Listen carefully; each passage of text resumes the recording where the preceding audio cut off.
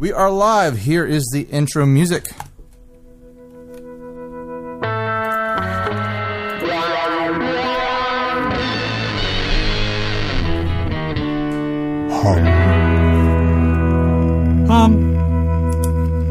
Hey everyone, I'm Ryan. And I'm Steve, and this is 60 Cycle Hum, the guitar buying, selling, trading, modding, fixing, breaking, reviewing, playing podcast. We did it, Steve. We did a proper intro and everything. I'm proud of us. Are you proud of us? Yeah.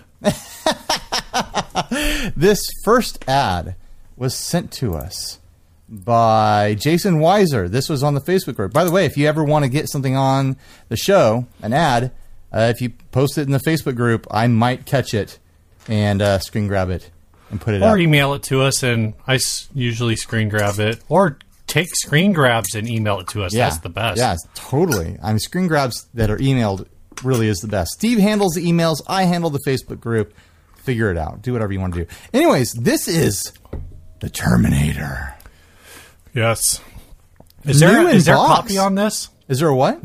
Is there a copy on this one? No, this is it. There was no copy. Oh. All the copies on the box, man. We get to see the box for this thing. Double pickup with tremolo. Electric guitar with built-in amplifier and speaker.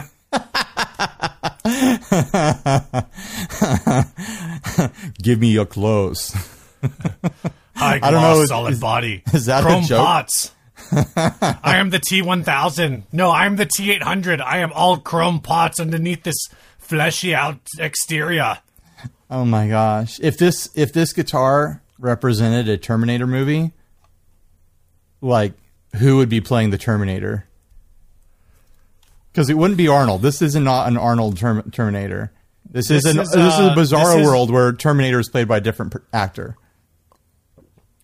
This would be like some really. Oh, this is a Terminator, but he's played by like either one of those like. Oh, what the power team? He's played by someone from the power team. my initial like instinct is Steve Buscemi. Oh, that kind of Bizarro. I don't know. It could Bizarro. be anyone, really.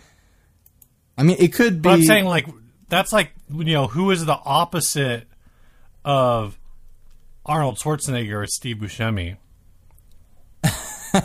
Yeah, well, I'm not saying he's opposite. I'm saying it's like a Wish.com version of the Terminator. Right. I was just thinking Adam of Sandler is the Terminator. I was thinking it was someone still needed to be someone who was like a workout guy. Oh, okay. But was like way more like not an actor or not. Sure. It could have been like they could have picked any of those 80s action workout dudes. Oh, yeah. It could have been Stallone. They could have done Terminator as Stallone. Yeah. But this is not a Stallone Terminator but no, this guitar. This is like you don't get Stallone or Schwarzenegger or whatever. You get like some guy you've never heard of who's like was just a background extra, in when Arnold walks through a gym, he's the guy who turns over and he's like, "Hey, bro, how's it going?" This is if Jesse Ventura played Terminator. Oh no, Jesse Ventura in the '80s was sick. I don't know. He didn't have time to bleed, man. I know. So, anyways, we've seen these things pop up before. It's a guitar with a speaker built in, and it's got like a Teisco hardtail bridge on it. Well, it's got the Teisco version of like a Tune-O-Matic, which means not tunable at all, and then a Teisco trim on it. This guitar sucks. It can't be a good guitar. Yeah, I don't think I've. Do these always have the trim? In my head, I've never seen one with the trim. No, I mean on the box, it's got the photo right there of that trim. It's weird to think like there's no way they didn't name this guitar after the movies, because who would name a guitar Terminator? Like, that's a word that doesn't mean good things for electronic devices before that movie comes out and redefines what the word means. So if you Google these and look at pictures, there are a bunch of these maybe they were made later that have Strat trims instead of this wackadoodle thing. Yeah, this is a real wild take on this. I mean, it's already a crappy guitar, and then they put these crappy, just punched nickel or tin bridges on them. Yeah. Jeez, man. Weren't you trying to get one of these once? I hope not. If I was going to get, a guitar with a speaker built into it, I'd get one of those Fernandez or something like that. I don't know. You mean like the one that you already got? Well, yeah, I have the that little ESP thing, which is fun. Oh, right, ESP. Yeah. No, that's not. But it's a sub brand of ESP. I forget. It's like Green River or something like that. It's over there on the wall.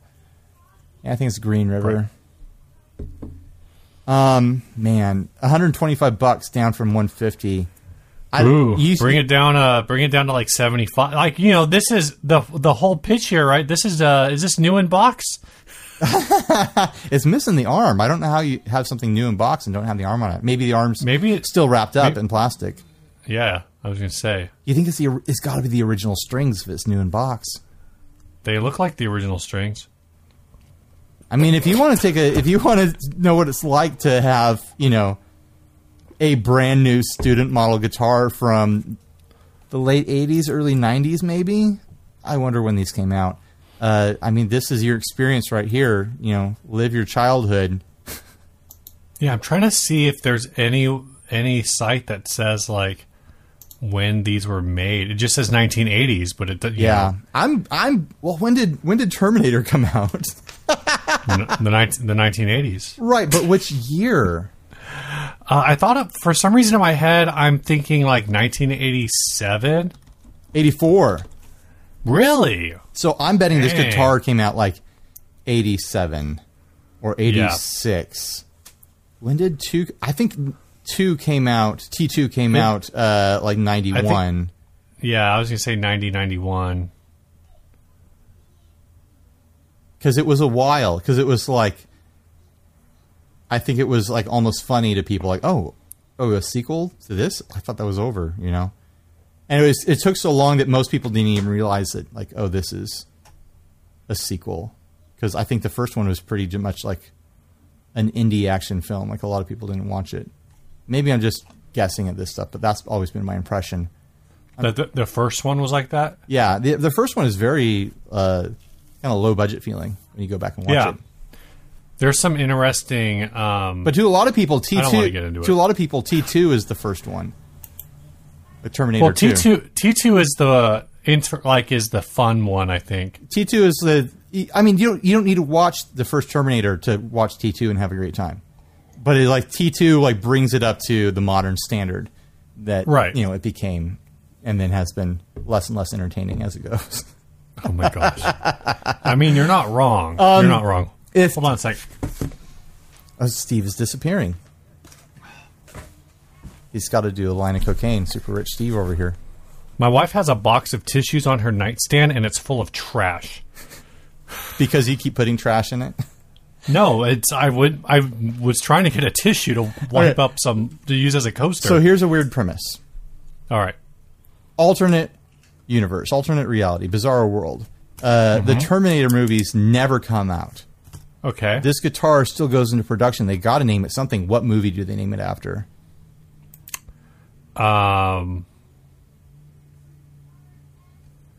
Beastmaster. No, I was going to say they probably name it. They would name it like The Snake. The Snake after Escape from New York. Oh yeah. Well, what time? When did Escape from New York come out? I feel like that was later. Was it? I thought it was 90s too. Oh, they call it Big Trouble. Am I just thinking about that because I'm just going to name Kurt Russell movies? Whoa, now? Escape from New York was 81, way earlier. Yeah, that was before Big Trouble in Little China. Yeah, so they could have called it The Snake. They could have called it The Kickboxer. I guess maybe Cyborg. Cyborg would have been a good name for it. Oh my god, the Cyborg. Actually, Cyborg would be a good name for it. Yeah, since it's built in whatever. Yeah, exactly. And wasn't that Jean-Claude Van Damme? Cyborg and Angelina Jolie, I think. Excuse me.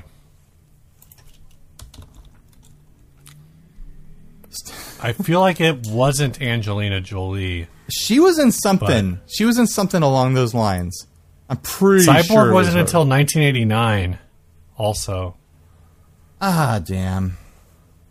Oh my gosh. Is this why you're Are you referencing Cyborg on purpose? Well, I think it was Jean-Claude Van Damme. That's why I was thinking of it. And I was thinking of an 80s movie. Okay, but the thing is Jean-Claude Van Damme's character in Cyborg is named Gibson Rickenbacker. What? Hold on. The female character, the female actress in this is Deborah Richter, whose character's name is Nadie Simmons. Someone just said that Angelina Jolie was in Sneakers. So that Sneaker. Yeah. Okay. There was another character in this movie named Fender Tremolo. What the heck? Is this a secret guitar movie? There's another character named Pearl Prophet and another character named Marshall Stratt. What is going on with Cyborg? We have to watch this movie now. Is it like a thing where like no one's actually is called by anything in the movie? So like, let's just give them names. And here's the theme. Marshall Stratt. I'm looking at it right now. Yeah. Gibson Rickenbacker. Yep.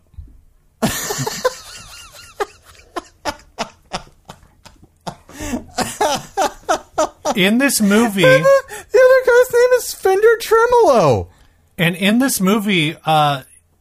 Daryl just commented Kramer Charbel was the director. Jean-Claude Van Damme plays a mercenary, but in this movie, mercenaries are known as slingers. Is it like a code name thing? Like, oh, everyone in this, you have to have a guitar code name. I haven't watched that movie in so long that I didn't even catch it last time I watched it. This is actually a trilogy. Oh, I know. There's a bunch of them. I mean, anything Jean-Claude Van Damme does, he does it over and over again. I'm so confused. I've literally... Oh, you know what? Cyborg 2 had Angelina Jolie in it. Oh, okay. There you go. Cyborg 2. Return to Cyborg Town. In that movie, they do not have as fun names. They're all named like unfortunately Casio, Yamaha, Korg. They're all named after keyboards.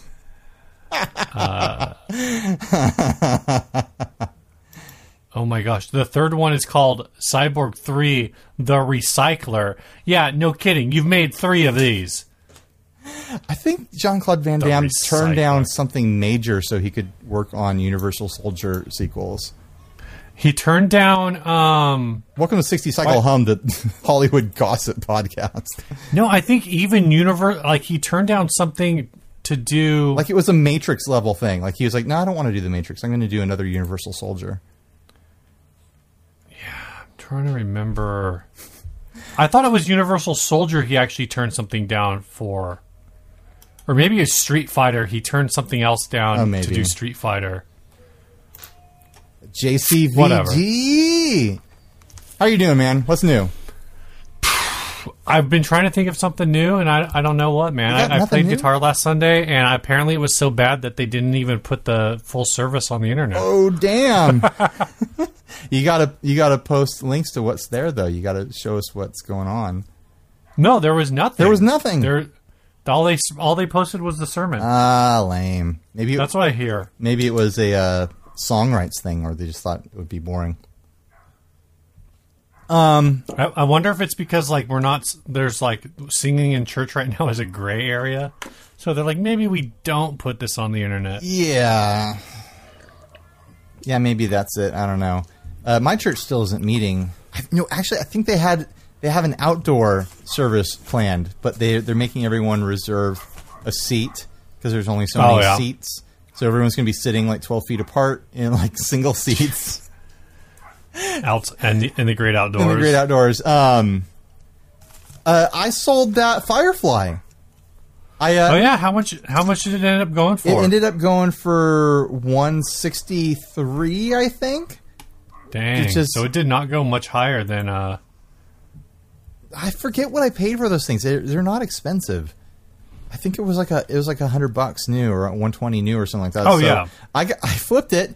Aaron Abuba was asking in the Facebook group post if I've done any actual flips lately. I flipped that. I made $40 off of it, I guess. Well, I did put a bridge on it, so I broke even. Right. Hey, for that guitar, I think if you would have tried to sell that to somebody in person, I don't know if you would have been able to break even. Well, here's the thing. Did a local pickup. The person who bought it is way out East County, and they were like, hey, can we arrange a local pickup? And I was like, yeah, of course. And I don't have to ship anything. And then when he told me where he was coming from, I was like, I'll be a nice guy and I'll meet you halfway. So I meet him. Oh, I met him because he's like way out in the desert, East County. I met him at La Mesa Guitar Center. I could not believe the line going out of La Mesa Guitar Center. Like they were, doing the thing where like you have to wait to go in. Right. Only so many people could go in. There was a line around the building to go into Guitar Center. Why? What do people need that you can't get on the internet? I wonder if they're like the only store that's open though. Maybe most stores are doing like in-person pickup. Like if you make an order, you slide your card through the mail slot and they'll stick it out the door or something.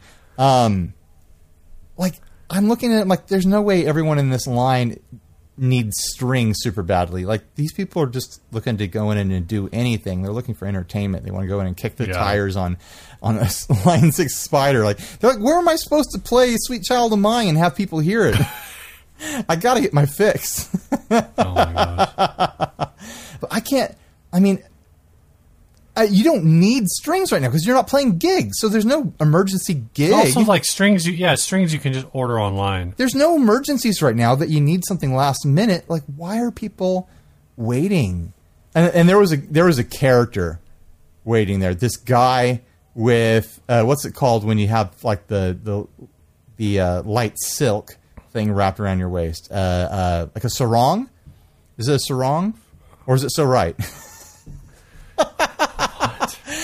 This guy with he had like a silk shawl wrapped around his waist, and then he had like a shirt, like a denim shirt that was fully open, like not a single button was buttoned, and he's walking around back and forth to the line at Guitar Center with his acoustic guitar going back and forth to his minivan or whatever. Yeah. Apparently like a men's sarong is basically just like it's like a silk linen towel. I love that you're researching this. Well, because I've always just thought of sarong as like the tradition, like the women's traditional thing that goes like that. I thought, yeah, I don't know. Like an over the shoulder thing. Yeah, but maybe I'm wrong about what a sarong is. Maybe you're wrong. Maybe you're so right. I don't know. So, anyways, handed the guitar off to the guy, took a picture of him holding it. I said in the description for my eBay listing that I would be using all of the money from the sale to buy groceries for my family. Right. And I will film myself buying the groceries or shopping, and I'll make a little video about it and post it. So I have to do that now. So how is that going to work? Because like you're going to have to. A lot of grocery stores get a little unhappy if you are. I know. Filming while you're walking through the store. I know. I think if I just like clamp my phone into this like the little tray, the front seat, and make it look like I'm just reading my shopping list, then it'll be fine. That's probably the way to do it. Yeah, then it'll be fine. But or if I position it just right so the camera's in between the bars and looking down into the cart. Like it doesn't have to be perfect. Yeah. It just has to be something that I can time lapse over the course of a minute or something like that and do some narration over it, I guess. I don't know. Yeah. But anyways, I'm narrate it. Just narrate and post. That's what I'm saying. I'm kind of. Here's what you'll do. Here's what you do. Film it. Put it on the drive. I'll narrate it. Gosh. And then you could smash it together. Well, it looks like Ryan's buying. Ryan, you're going to need vegetables. You're not getting any vegetables. That's going to block you up. Like, come on, pickles. Come on, man. I never get that brand of pickles. Get the refrigerated pickles. They're crisp. You know, you don't want to get the shelf stable ones. Ryan's getting off-brand ketchup. Heinz or go home. I know. Hunt. Here's what I should do. Hunt ketchup. That's just sugar. If I can, this is what I should do. I should live stream it. Live stream the shopping cart. You think the internet's strong enough at Vaughn's for me to do that? It depends on your Vaughn's. At my Vaughn's, it is. So yeah, I'm kind of glad that it didn't go into some sort of ridiculous bidding war where it ends up selling for $1,000, even though that would have been fun. Because then how do I spend that much money at a grocery store? Like 163. You'll just have to make multiple grocery store videos. I know that I can spend 163 at the grocery store, especially if I do Costco or something like that, you know. But I do need to stock up. The fridge is a little empty right now. Yeah, you could do that at like any grocery store. Oh yeah. Like, just buy a bunch of like frozen meats and stuff. I think shrimp. The hardest. Get some shrimp. Yeah, there you go. I think the hardest place I would have spending that much money is like Sprouts. Sure, but it's because like all I'm buying there is vegetables. Yeah, how much, you know? what is the not medicine? Oh my gosh, homeopathic. How much homeopathic stuff do you need? I mean, it's so powerful. Well, it's so powerful. You only need one, really. The water has memory. Yeah. So, yeah, it's like if you try to spend $163 at Sprouts, you're just going to come home with like 300 bunches of grapes. Yeah, a whole bushel of apples, like just a crate of apples. 83 pounds of potatoes. Or just wine. That's what I should do. Just go buy booze. Hey, Bevmo's kind of a grocery store, right? Kind of a grocery store. I could go to Trader Joe's and just get nothing but 80 bottles of $2. Pirate's booty. Just fill the cart with pirate. Just there. Just turning that cash into booty. Oh my gosh! Craig Flowers just said, "Wait, have you ever tried refrigerating your potato chips? Highly recommend against." Yeah, no there's kidding. A story there. Yeah, I don't want to do that. So you got you got nothing new. That was my new. I sold something. My drink. I guess my new is I just finished another jar of kombucha. Oh, kombucha boy, huh? You know that I know someone who works for a kombucha company. I know someone who makes his own kombucha and gives it away at church in mass. Well, there you go. My sister's roommate works for Boochcraft.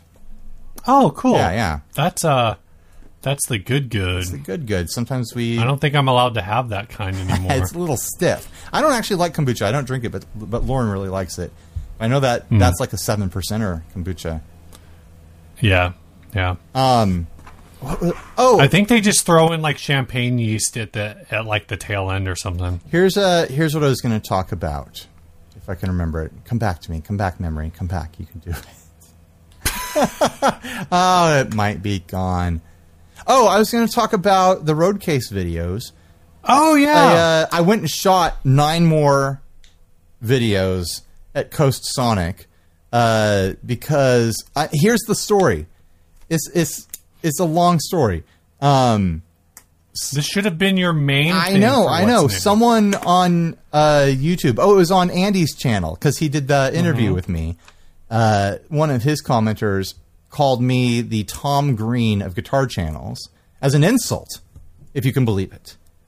Right. He was trying to insult me, and he compared me to Tom Green. I was like, "Hey, Tom Green is so you're an American treasure, Ryan? He's Canadian. He's a North American treasure, and that includes Mexico as well, because Mexico is also part of North America. He's Canadian American, Ryan. He lives in Los Angeles or whatever. So anyway, someone compared me to him. I was like, I got no problem with that. I was like, I wonder if Tom Green plays guitar. I bet he does. So I jumped on his Instagram. I started scrolling around. Lo and behold, oh, I see a picture with a bunch of guitars in it. I click the picture.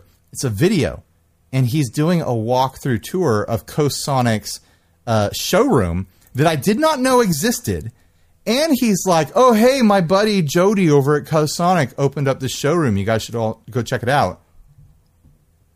So, no big deal. That means you and I are friends with someone who's real life friends with Tom Green. That gives us 1 degree of separation, Steve. By the way, I'm going to give credit where credit's due. We were chatting about this with the Gearson boys, Aaron, Phil, and Cole.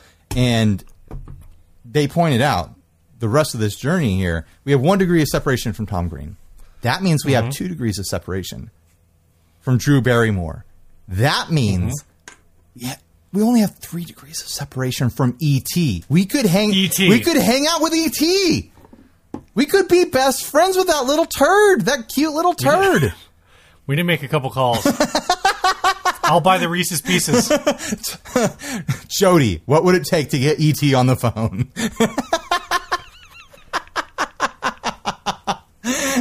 And then, of course, Aaron's super excited because he's like, well, that means that I've got 4 degrees of separation from Laura Dern. From Laura Dern? Or 5 degrees or whatever, because he knows us and, we know that. And, Where is Laura Dern in this equation?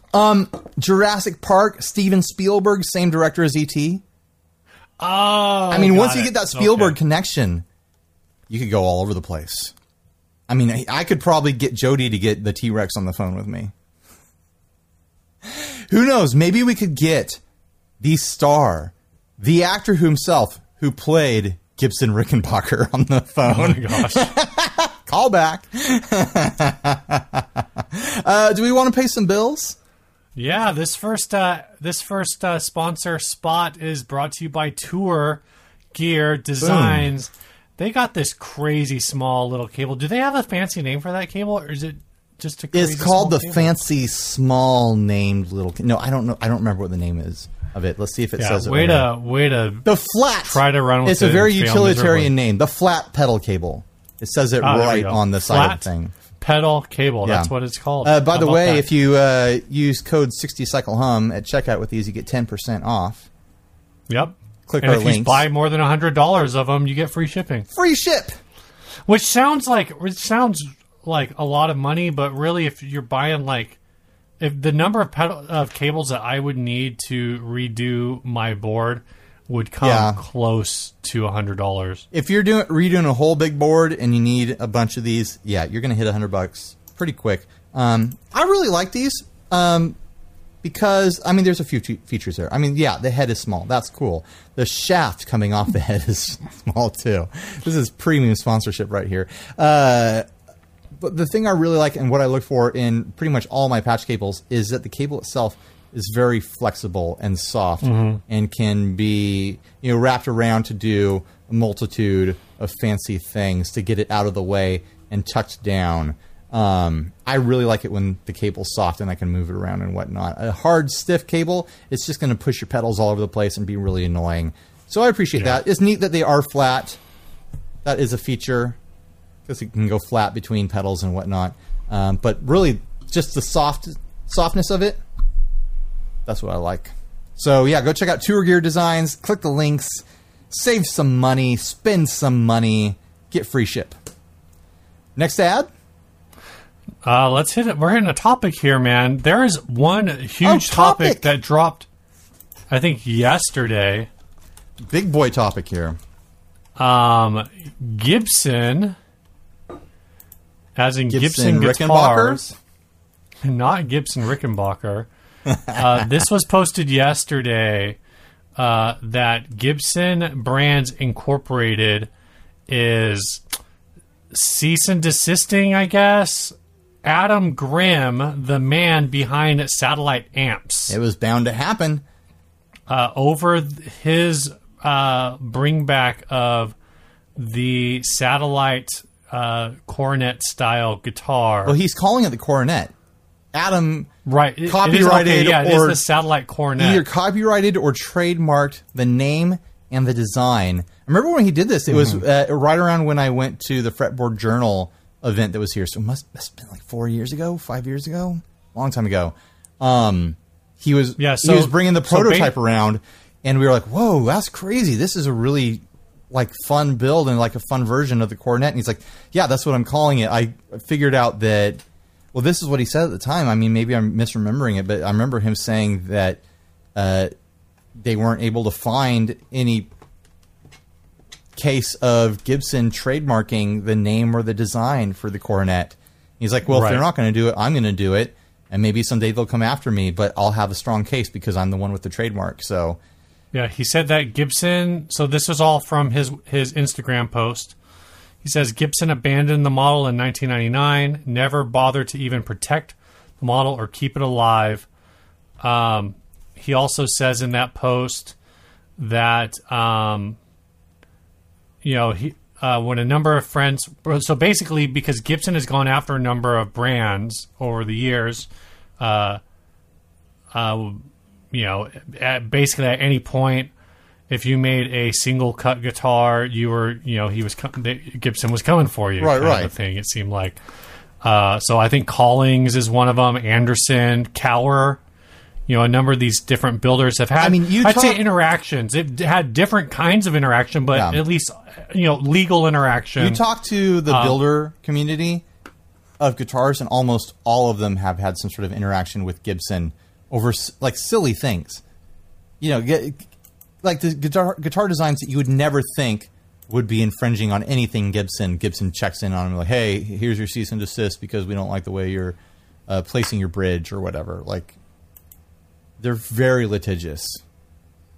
Yeah, so Satellite, again, Adam goes on and he says that in 2016 was when he discovered that the Coronet was basically abandoned by Gibson. There was no mention of the model anywhere. It wasn't like in any of their... how when you go to like the Fender website, they might make the history of there might be a history page or something like that. So no mention of it anywhere. So they got a bunch of people to gather around and figure out how to they bought some old Coronets, it sounded like, and basically rebuilt them. Yeah. He says they've never given one away. In 2017, Gibson came down to the Satellite booth, I guess, and took photographs of it and talked to him about it. And so they've known about this since 2017. So here's what I think happened. He goes on and says like that, basically this is a bullying thing, that he's already responded to the initial letter. He actually offered to sell the name back to Gibson. Oh, wow. And basically say, like, I've been building these, but if you have plans for it, like, you can have the trademark back. It'll cost you, but it'll be cheaper than this legal process.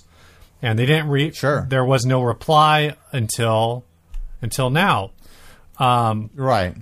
So, this is kind of just a crazy, it's all a crazy thing. Here's what I think happened. Well, I don't know. Maybe I'll say what I think happened in a minute, but my initial thought was like, this is crazy. Also, the Coronet's like, wasn't it an Epiphone model? It was never a Gibson model, right? Yeah, it was an Epiphone thing. I'm not aware of it ever being a Gibson model. Because it's basically like a variation of the Wilshire sort of thing. Yeah, so it was manufactured from... So the original was manufactured from 1959 to 1970, and there was a reissue in the 90s that was manufactured from 1990 to 1999. That was 21 years ago. The Coronet's been on its own for 21 years, Gibson. It's its own individual now. It can drink. It's been able to vote for a long time. It's been driving around. You don't own it anymore. Let it go. It hasn't come back to you. And you know what the difference is I think the Coronet turned 18. It had 18 years of independence from Gibson. And it's like, I hate you, Mom and Dad. I'm going to live with Adam now. Well, I'm looking at pictures of the Epiphone ones from the 90s, and I think that, it's a different... it's a different shape. Body type. Oh, but okay. So there were two. The thing.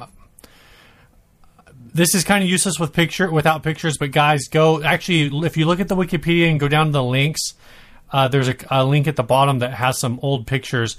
So there were basically two different body shapes that were the Coronet, and the one that Satellite is making it is, I think, the older version, right, of this. So the one that was reissued with the name in the 90s is actually the newer design. So there was a restyle in 1963. Right. Well, Satellite's doing the symmetrical horn one, right? Right, and that's the one that I don't think was ever reissued.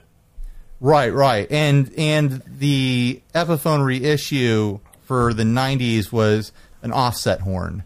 Right. Like a long top horn and a short bottom horn. Right. Which is like the Wilshire thing. Yeah, that was part of that. Again, there was like a redesign, I guess, in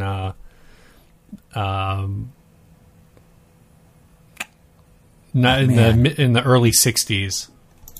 Epiphone did a Coronet with a Floyd Rose and a humbucker bridge and single coil neck pickup that was in gold. Damn, I like to look at that. All right, so I mentioned this earlier. One, I think this is trash. I think this is what Gibson does. And here's what I think. Oh, it's exactly what Gibson does. And I think the idea that Gibson, Henry J was out and that, this was new leadership.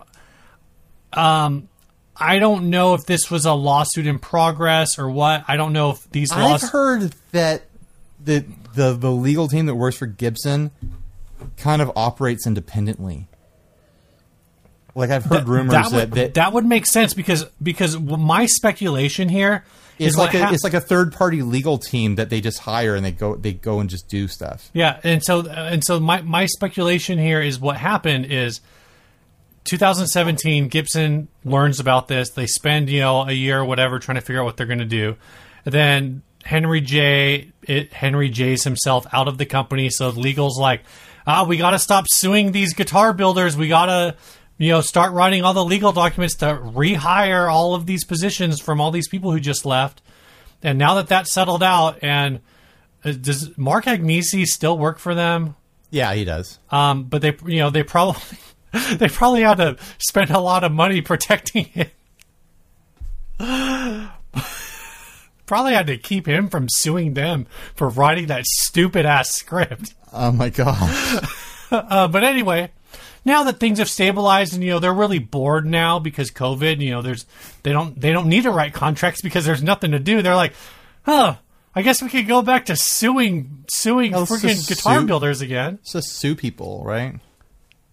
So yeah, in Adam's post, he says that he throws numbers around like, it's probably going to cost like $125,000 to take this to court and defend it, whatever. And it's baffling to me that that's what it costs to defend yourself in our justice system, to defend something that you own. Like, he owns the copyright and trademark. Like, he's a small business. Like, going against Gibson, and even with that amount of money, he's probably not going to be able to go against Gibson lawyers. It's more of like, well, we tried sort of thing. Yeah. And that's $125,000 per side. Like, that's why Gibson can pull this off, is because that's chump change to them. $125,000 is only like 7 Les Pauls. Right. And they sell that every time, every time, a candy loving kid goes in for fillings. That's 7 Les Pauls for somebody. Oh, braces? Oh man, that's 2 Les Pauls right there. Get in the seat, Timmy. Oh my god. It's just, I just can't. What a world we live in. Freaking Gibson, you should be ashamed of yourselves.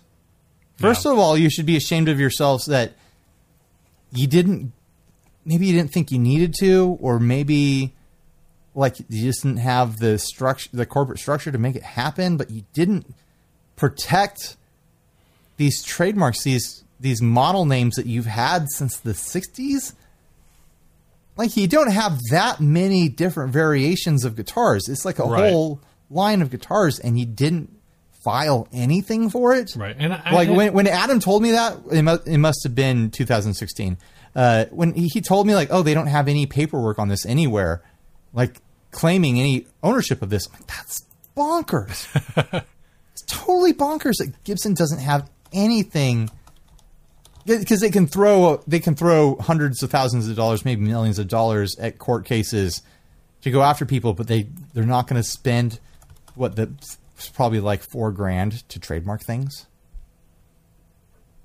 of, the dozens of guitar models that they have. Like, so bizarre. And they acquired Epiphone, so you'd think that they would just grab everything all at once and be like, oh, here's all the models that Epiphone ever did, let's trademark them. It's just annoying.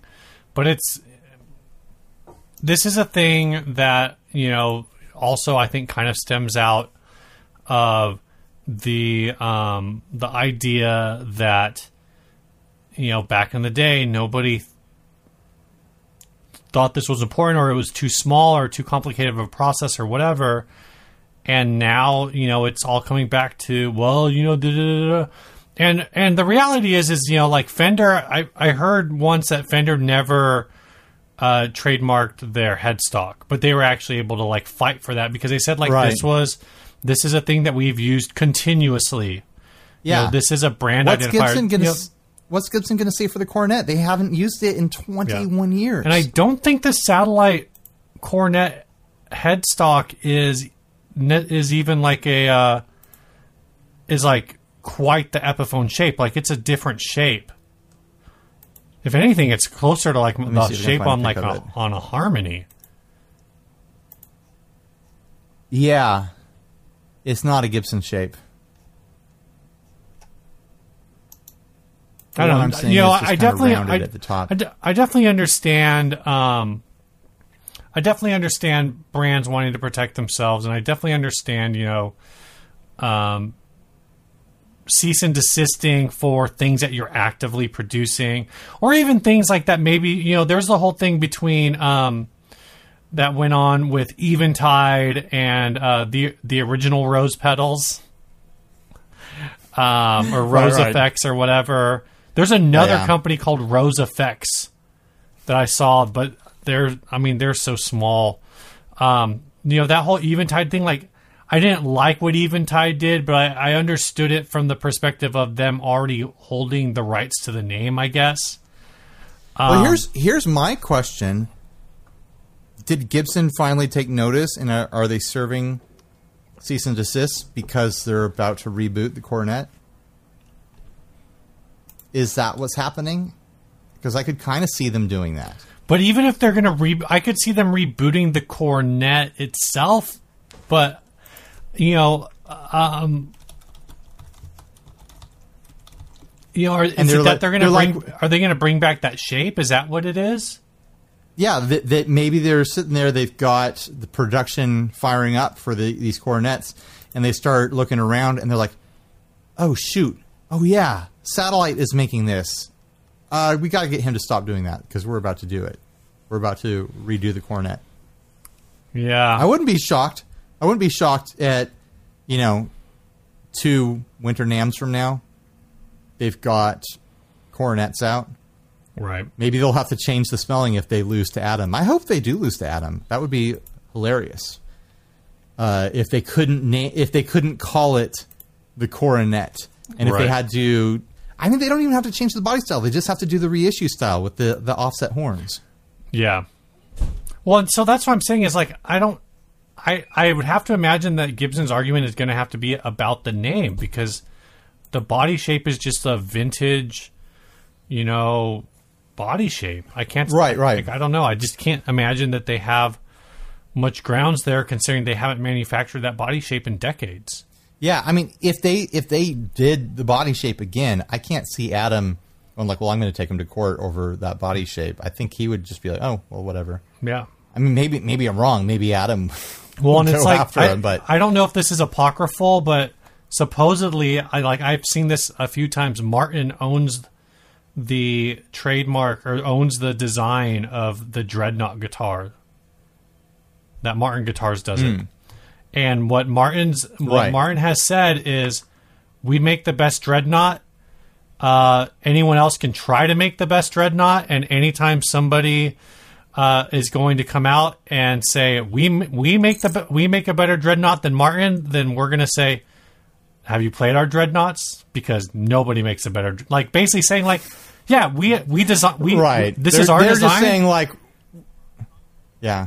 And we're so confident in our ability to build this design that nobody's going to make a better one. So it doesn't matter if everyone else is making it. Right. And that's all marketing, because I'm sure you can find someone out there making a better Dreadnought than Mark. I just spilled water all over myself. I know. I mean, vodka. All 14 I just spilled pixels vodka all over myself. Do you have any more pixels over there, Steve? This is my normal number of pixels. You're looking like Minecraft right now. Oh my gosh. Is that dropping on your end? A little bit. It was going in and out. I hear you just fine. I've been thinking about getting like a 1080p little computer attachment camera just for this. Oh, man. All right. Next ad? Yeah. Show me that ad, Ryan. This was sent to us. Oh, I saw this thing. Smizer? Oh, yeah. Drew Smizer. Wild. Smizer? So apparently, look at the back of it, too. Yeah. Before we read the story on it, because there is a big block of copy that you will get to read, Steve. I know you're excited about that. This is an Epiphone that some folk artist down in Mexico, I'm calling him a folk artist. Maybe that's offensive for me to call him that. Maybe it's a very serious artist. But I'm looking at how off-center this leather and chrome detailing is. I'm like, that's kind of folky. Right. Something's a little folky here. And apparently that builder or that artist has made just piles and piles and piles of modified guitars and modified pieces. And the person selling this was a collector of that artist, apparently. But what we're looking at here is an Epiphone semi-hollow bass guitar. I forget the model. The Rivoli? That's what it says. Is a Epiphone Rivoli. Rivoli? And then the edges of the guitar and a centerpiece that's kind of in the shape of loosely like a spade is bordered with like chrome piping. And inside the chrome piping is a big sheet of black leather. And then there's a matching piece of black leather on the headstock with the chrome piping. You look at the back of it, and you have a big kind of angular piece that's also leather with the chrome piping. It looks cool. It's a cool concept, I think. But the execution isn't 100% there. Like I mentioned, like the front panel part is off center, very visibly. Like you can see that that's off center, right? When I really like stare at it, oh yeah. Like look at how it lines up with the bridge. Like it's really wandering there. It's not great. I'm just gonna throw this out there. I know isn't. Oh come on. Are you gonna pull up the text block for you to read? Your stuff. All right, I'm going to read this text. Recreated by the artist El Daga in 2005. El Daga recreated it in air quotes because it's not a recreation of anything. Yeah, is an established artist most famous for his recreation of guitar art by using custom and vintage guitars as his medium. His pieces are in private collections and public museums throughout the world. I personally own 100 plus pieces of El Daga's art in my collection of 1,200 plus vintage and custom guitars and amps. He does amps also. Cool, I guess. All of his... I tried to search for this artist and couldn't find anything. Please continue to check my store here on Reverb to see available pieces. So I imagine that I'm looking at the store. Is this Retroverb Music? Is that who this is through? I maybe. I have the text block here in the next panel, but I don't have It doesn't say who's Okay. for sale by. All his recreations are one of a kind. As a youth in Mexico City in the 1960s, El Daga was an unlikely fan of British invasion music. One of his favorite groups was The Animals. This guitar was based on his fond recollection of Chas Chandler's dynamic bass playing on Don't Let Me Be, Misunderstood, We've Got to Get Out of This Place, etc. For this piece, El Daga chose a 1996 Epiphone Rivoli VC R96E guitar. So this is a reissue of the 1967 Epiphone Rivoli. It was built in Korea at the Peerless factory. So that's just, it's basically saying, it's a Gaki Fender or whatever, right? This guitar is an art piece created by hand using leather and autochrome trip. It is artistically perfect, but has cosmetic defects and deviations that always come from handwork. What does that mean? Artistically perfect? Man, there is a marketing term right there. Jeez. But then he says, so it's artistically perfect, but there's cosmetic defects and deviations that always come from handwork, like gaps in the trim, glue spots in the wood and leather, etc., that do not have an adverse impact on playing or the sound of this guitar. So basically, he's saying that the fact that the leather piece is off center is on purpose. I'm going to start calling everything I do artistically perfect. That's a bonkers thing to claim. I mean, I pulled up this close-up of the corner of some of that piping just to show, like, there is a gap in that corner. And that's, like, on the front part of it. That's not hidden. Like, I know it's probably hard to work with, but if this was, like...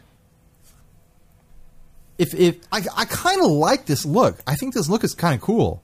This leather sort of thing in the middle. I don't know if it's $1,800 cool. But if this was being made by a luthier, by someone who professionally works with theming and styling guitars, yes, I'd expect not to see that gap. I'd expect not to see that center portion visibly off center, like obviously off center. Like I think anyone would look at it and be like, yeah, that's off center. To call this artistically perfect is just wild. What he's saying is, like, the artist did this, so it's perfect. Right, and so that's what I mean is artistically perfect can only like everything I've ever recorded on guitar is artistically perfect because that's what I recorded. Yeah, like because all art is valid or no art is valid. Right. If everything is art, then nothing is art. And so it looks like there's a bunch of other, all sold by the same store. And some of these are just, this one is, there's another one that is, there's just a bunch. Go on Reverb, Google, or search for El Daga. These all come up. They're all like, this guy's asking basically like 20. This is actually one of the cheapest pieces at $1,800. Yeah. A lot of these are more expensive. Wait. And the bassist from the Animals, he was saying he styled this after, played a stock one. I looked it up. He didn't have any sort of styling like this on his bass.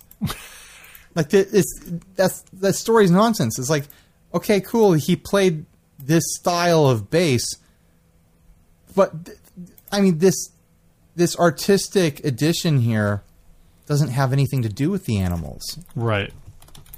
The concept of it looks cool. I honestly, looking at it right now, I'm like, man, it's pretty cool. There's something really fun about it. Like, I would want to see a professional execution of this concept.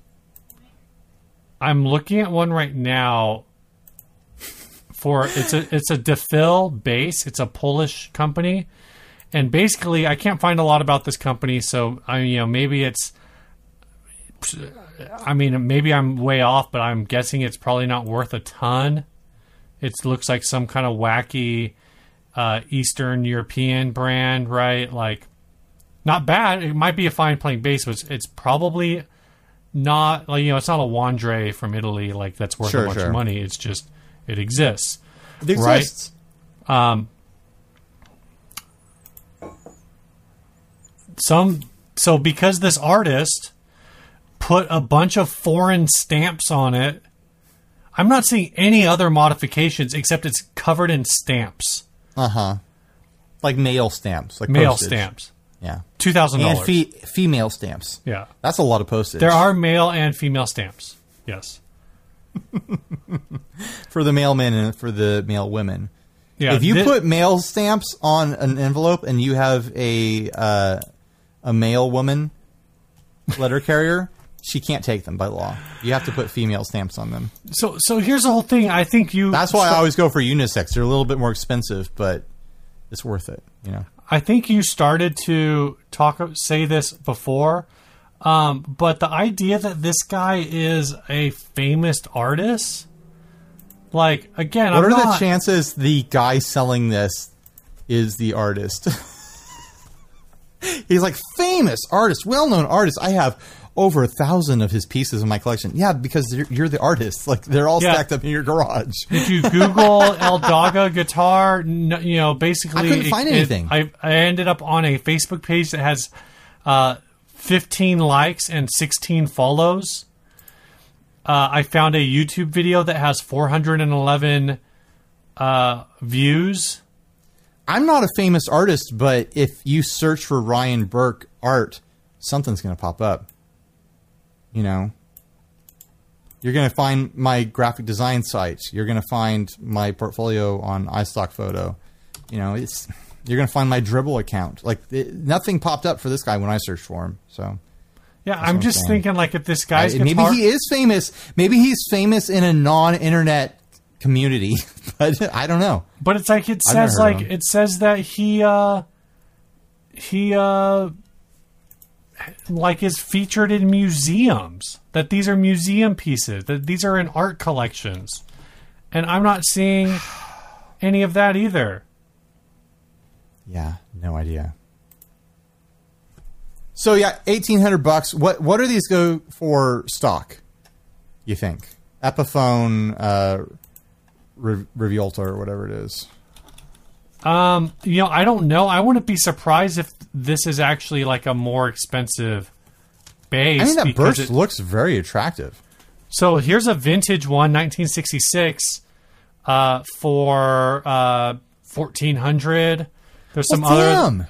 There's some other ones that are because this is like a vintage Epiphone instrument. If you're an Animals fan, you're going to spend $1,400 on the vintage one. You're not going to buy this artistic interpretation, this artistically perfect interpretation of the Animals bass. You're going to buy the actual vintage one for less money, for $400 less. Yeah, and it looks like even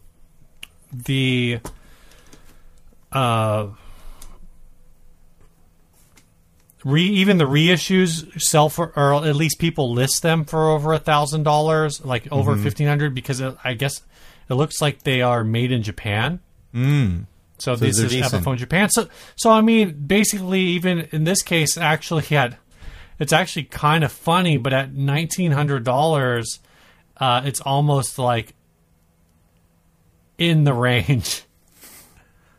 I wonder how reversible a lot of those modifications are. You think it's just like the worst 3M spray glue under there and you'll never get it off?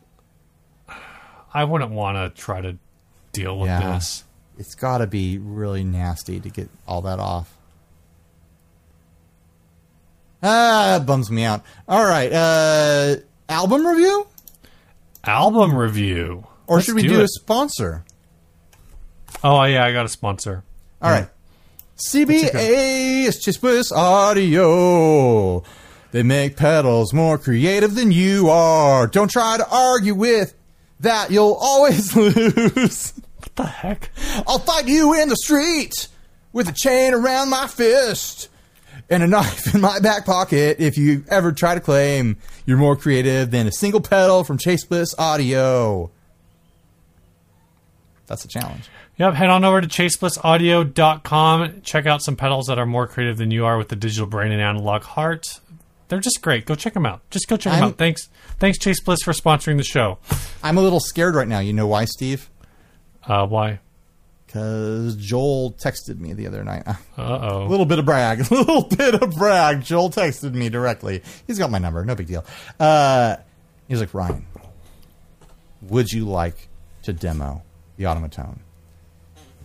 I took a deep breath, and I said, yes, I would like to demo it. Send it to me. Here we go. Deep dive.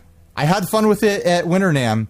I know that I can have fun with it again, but I know it's just chock full with a deep, deep dive of features. Oh, yeah. And because there's a whole preamp element to it that requires probably some more subtle playing to show it off. Joel is probably fine with me just treating it as a fuzz and doing my thing with it. But I feel a professional obligation to try to cover what it can do. So I'm a little nervous. I always get nervous when the chaseless pedals are on their way, because it, of all the pedals that I demo, just the design of them really makes me work for it. Right. So keep an eye out for that. I will be covering with an official demo the Automaton here in the future. You get to watch those sliders jump up and down. Maybe I'll do something creative. I'll use the sliders to push like ping pong balls around or something. I don't know. I'll attach them to a mannequin that will move the arms in a creative way. Dance. It'll be like that scene in Home Alone. Exactly. That'd be cool. It would be cool. Do something cool, Ryan. That's all we want. I'll do something really cool. Just do something cool. Don't worry. I'll do something cool. All right. All right. Next top. Oh, it's the album. The album. This week's album review is Green Day's quintessential listen Dookie. I mean, the classic of the mid '90s. It is. It is a classic. The album that probably birthed many bands. Oh yeah, many new guitarists. I made that note about halfway through. Is Basket Case, which I just said how many teens launched their music careers in the mid '90s because of this album. Yeah. And, okay. Really probably because of that song. Here's my question for you, Steve. Knowing what you know about my musical tastes, what I like and don't like, do you think I like or dislike this album? Or you can choose the middle option that I'm apathetic towards it. I think musically you like this album, but you're apathetic about Billy Joe Armstrong singing. I like this album a lot. I had a lot of fun revisiting it. I'm very strongly on record as being someone who hates emo and pop punk vocals. Mm-hmm. And listening to this, I was like, this is such a pop album. Like, so much of this is just listenable, fun music, and it is pop, but it is not pop punk in its styling, even though it is punk. It's not pop punk as a genre. But I wish that this is what pop punk as a genre was. Because I feel like this is what pop punk was in 1995 or whatever, though. Yeah, before Blink 182 shift sort of happened. Like, this is pre-Blink pop punk. Okay. And I wish that Blink 182 had never happened and this had been the defining flavor of pop punk. And then I would have been a pop punk boy.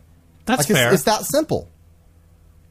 Just this, he certainly, Billy Joel certainly doesn't, Billy Joel Armstrong, Billy Joel's a different person. Billy Joel Armstrong certainly doesn't have a distinctly masculine style voice. Like, I'm not going like, oh, I just hate, this whiny emo, pop punk style voice, and Billy Joel has the masculine style pop punk voice that I like. No, he just has a more like middle of the road alt rock style voice that shifts into punk rock aesthetics. Yeah, that's fair.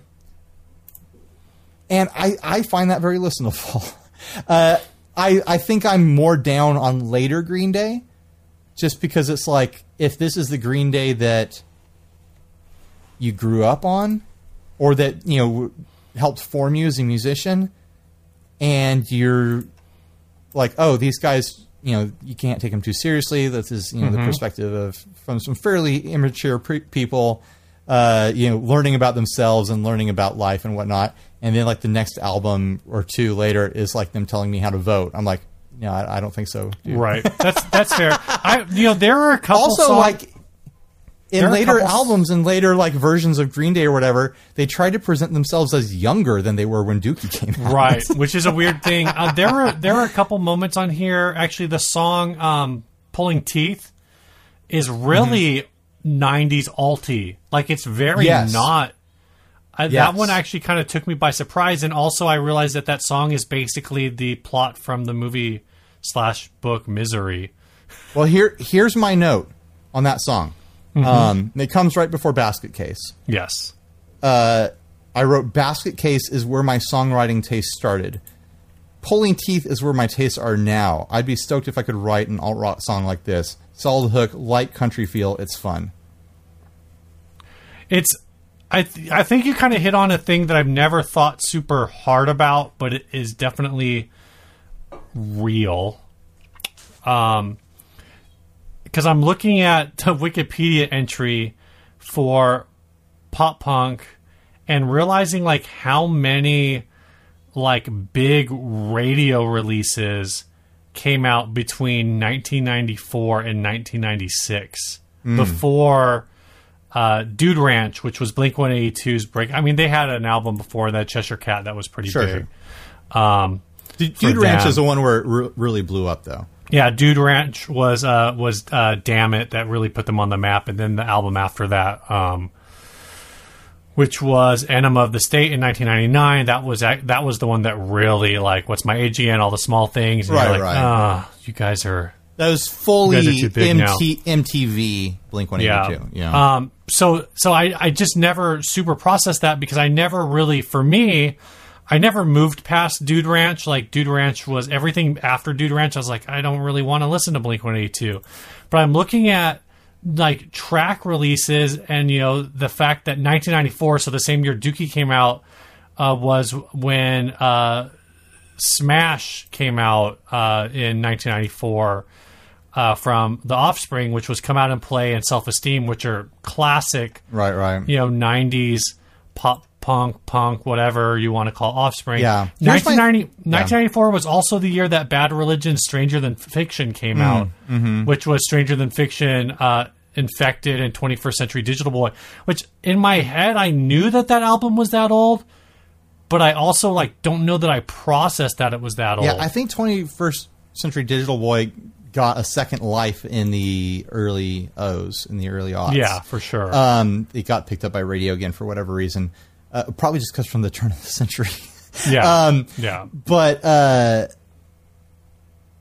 something I was going to say is, like, going back and listening to a lot of this music that was so present on the radio when I started playing guitar. And it's like, I don't think there was a single song on this album that I didn't learn to play on guitar at some point.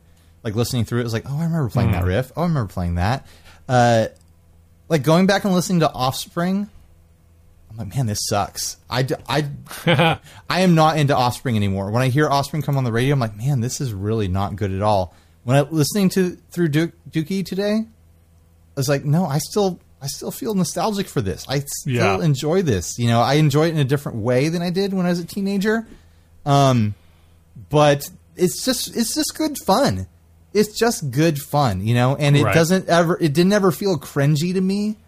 Like listening to Weezer last week, there were big cringe moments. I didn't ever feel those big cringe moments with Green Day. I think for me there were certain cringe moments with Dookie because because I don't have a strong association. I listened to Dookie at like my friend's house and in middle school and whatever, but I don't have a strong association.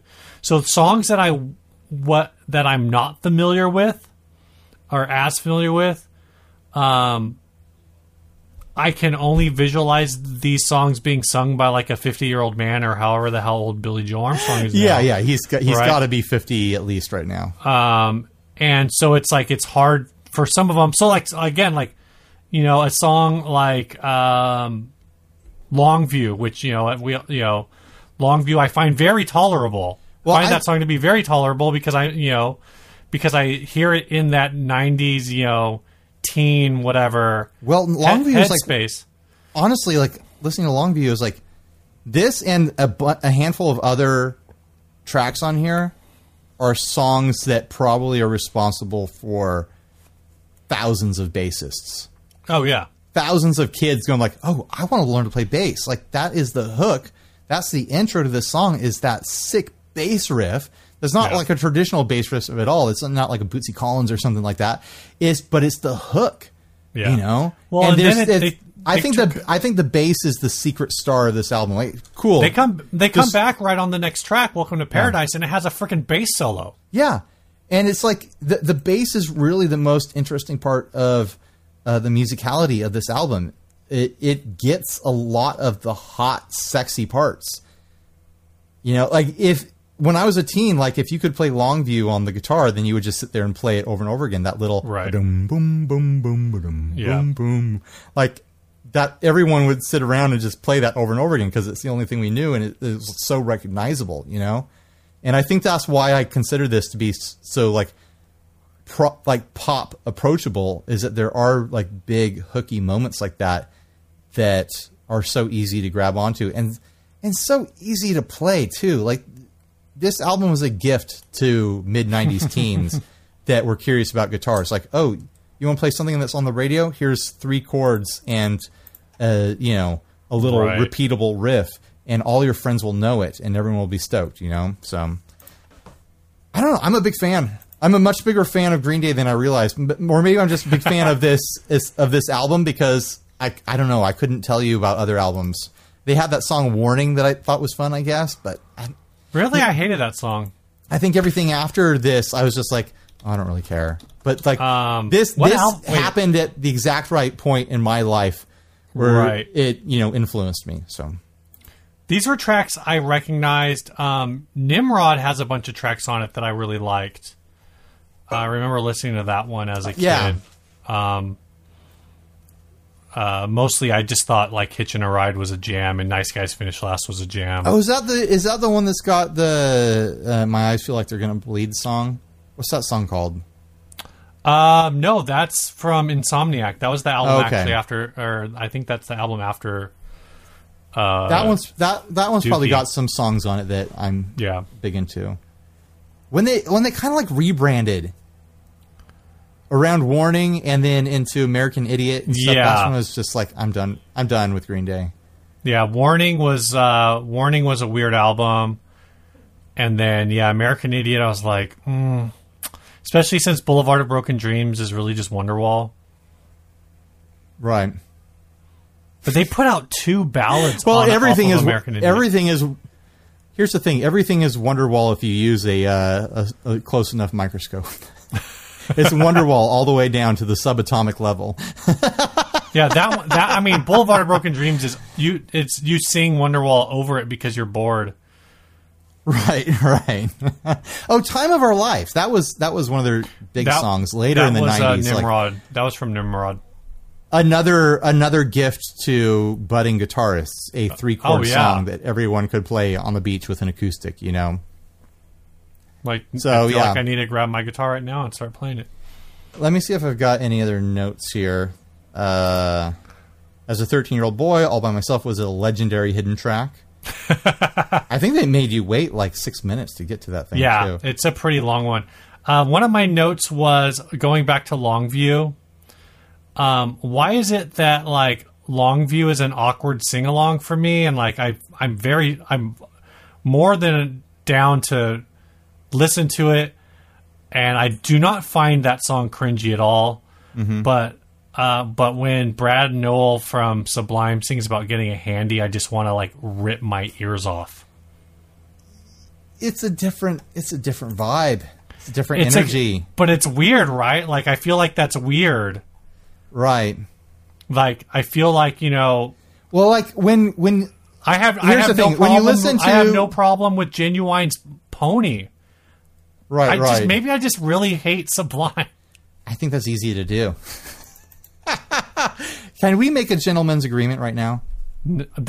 Sure. I think I know what this is. That we will not do Sublime for one of these. That would be. How did we not think of? You know, I've been trying to think of these, you know, mutually assured destruction albums. It's just like, not even like. It's just. gross and annoying. I don't want to. Like, it's not even like, this will be hard to listen to. It's just like, I've heard it all. I don't want to hear it again. We can't escape it in San Diego. Like, it's just not. We can talk about Sublime without listening to it. Yeah. No thanks. Gross. I liked Sublime, the first couple times I heard him. But then after a while, man, you can't get away from him. And I was a teenager the first time you hear him, so you can't blame me. All right, any other notes here? Any favorite songs, Steve? You've mentioned Longview a few times, but yeah, favorite song. I don't know if I listen. I really have to listen to a song over and over again to have a favorite song. I think. I think my probably a favorite song would end up being one of the obvious, like one of the singles. So I really like She for some reason. I thought that was one of the singles. Yeah, well, and it's also another one with a big bass part on there, which is weird that I'm so into the bass sounds on this. And like when the Green Day pedal came out by MXR, right? I was like, oh, that's cool. Like that. Yeah, there's some heavy like distortion on this album. That's cool, I guess. But man, I think the bass is the star. I think it really is. That clean bass that just like sticks out of the mix so well. I'd never thought that I'd be so bass oriented in something I was listening to. But Mike Dirnt's had a few different Fender signature basses. Yeah. All right, do we want to do the last ad and get out of here? Let's do some housekeeping, man. Oh, housekeeping. Good idea, Steve. This is a part of the show where we talk about our Patreon. If you want to support the show, head on over to patreon.com/60cyclehumcast. This week, we have new supporters, Harrison Carlin and Eric Burleson at the $10 level. Nice. Thanks, guys. I have not added Harrison Carlin to the Facebook group, so Harrison, shame when you on listen you, to this, Steve. Well, I just haven't found him on Facebook. So shoot a friend request to Ryan or I, and we will get you into the inner circle. And then at the $1 level, Tim Lannon, thank you for your Tim. pledge of $1. We appreciate everyone who supports the show, even whether it's $1, whether it's $10, whether it's you want to support the show, send us an ad, send us a song. After we do this last ad, we're gonna put a song on the audio podcast and on the audio portion, and we're almost out of those, so we could definitely use some more songs if you want to get your track on the end of the audio portion. So let's hit this last ad. Let's do it. Here it is. You found this, right? I did find this. This is a local one. This is you called it pre-parallel. Yeah, because the guy made a big claim in the copy that's like, oh, I did this before Fender came out with their parallel universe stuff. I didn't read the copy because the instrument itself was already so stupid.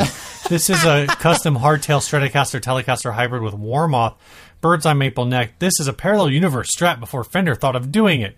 Handmade in USA with high quality American parts, hardtail Strat body with Tele headstock and Tele bridge. Has the look and comfort of a Strat with the twang of a Tele. 3 pickups with a 5-way switch gives you those Strat tones too. If you tried to build this guitar yourself, you would spend $850 for the parts. At least they didn't go like too crazy with that number. Like, I was wincing, waiting for you to say, "Oh, it cost you $2,000." Yeah, he went very realistic with that. So actually, the reason that I flagged this up is because the title of the ad is Fender USA Guitar. I should have read more of the ad copy because the body is a custom body manufacturer made by Harper Manufacturing in Vacaville, California. And the neck is a Warmoth. The neck is a Warmoth neck.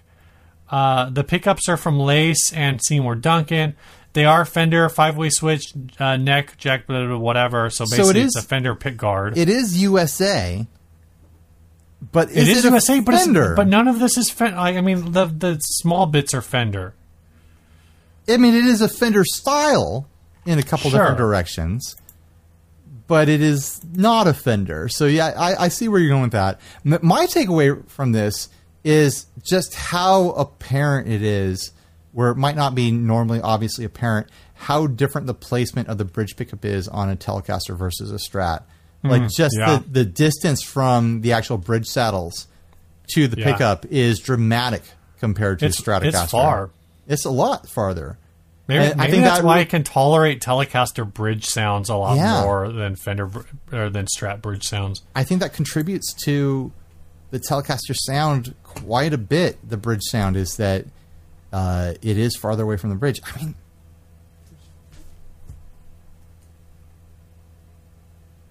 you looking for one now? I'm looking at my Jennings. I'm wondering if that plate he used is extra long or something too, though. It definitely looks a little weird because it doesn't look that dramatic on my Jennings here versus my Strat.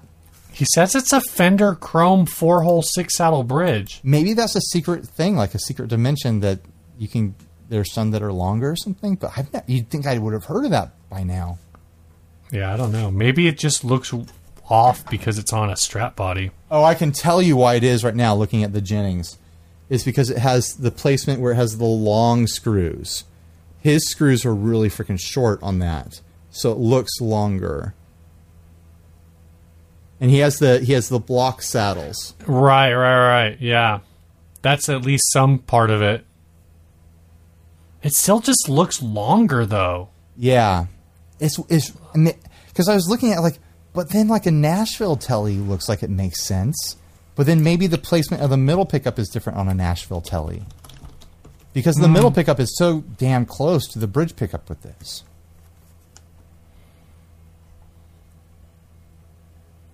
I don't know, man. No, there's something. He says this is a Fender bridge, but there's something up, right?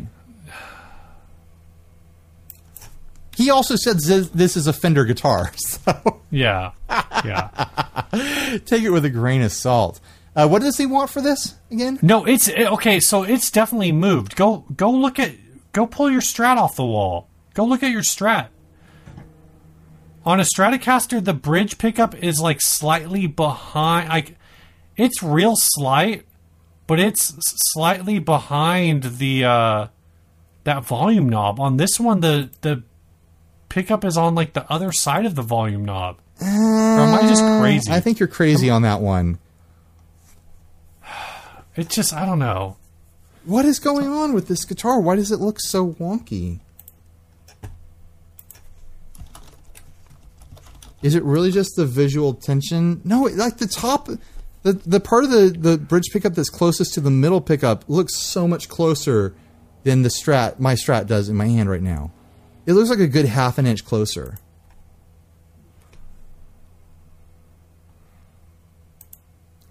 So much silence trying to figure this out. Maybe it's all bridge placement. Maybe he literally put the bridge too close to the neck. And yeah. And maybe this thing won't intonate because of that. What does he want? I'm trying to figure it out by looking at other dimensions. Because I found some other... You mean the Phantom dimension? Some other custom lengths. Steve is looking into alternate dimensions to figure this out. I just sent you a link of somebody putting a someone else who put a Telly bridge on it, and it just looks more normal, even though I guess it's the same. Yeah, that does look more normal. Why does it look so different? Maybe it's all angle or something. No, it looks like there's more space in between on the pick guard, in between the middle pickup and where the bridge plate starts. It looks like there's, like I said, maybe half an inch, maybe 5/8 of an inch difference.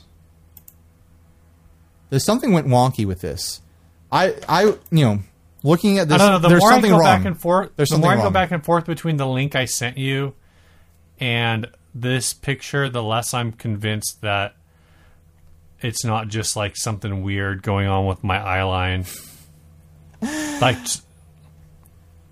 Because what doesn't help with this one, with this one that we're looking at, this ad, is that it doesn't have like all of the screws. So there's like less. There's like not a visual breakup. I don't know. No, it looks different and wrong to me. Gross. You might be wrong though. I mean, you might be right though. All right, tell us about the song, and then we'll hang out for a little bit. Sure. This song is sent by Sieb from the band Drowning Not Waving, an indie rock band from Belgium, who's been following our channel and podcast for a while. He says he loved the videos about the Surfy Bear reverb, and it convinced him to start building his own that he's been very happy with. He says, I'll attach a picture if you want to see the results. The cabinet still needs some work, but it's fun how you learn tons of new stuff along the way. I made the chassis myself out of an old shelf, for example. Your podcast really helps us take our minds out of what's happening outside and support our gas. It'd be really cool if you guys checked out our single. It's called Waiting, off of our upcoming EP, which is attached as an MP3 to this email. And he says, let us know what you think. So we're going to play this at the end, and then we will let you know what we think. The end of the audio podcast here on YouTube. Yep. You're out of luck. Sorry. Until COVID is over.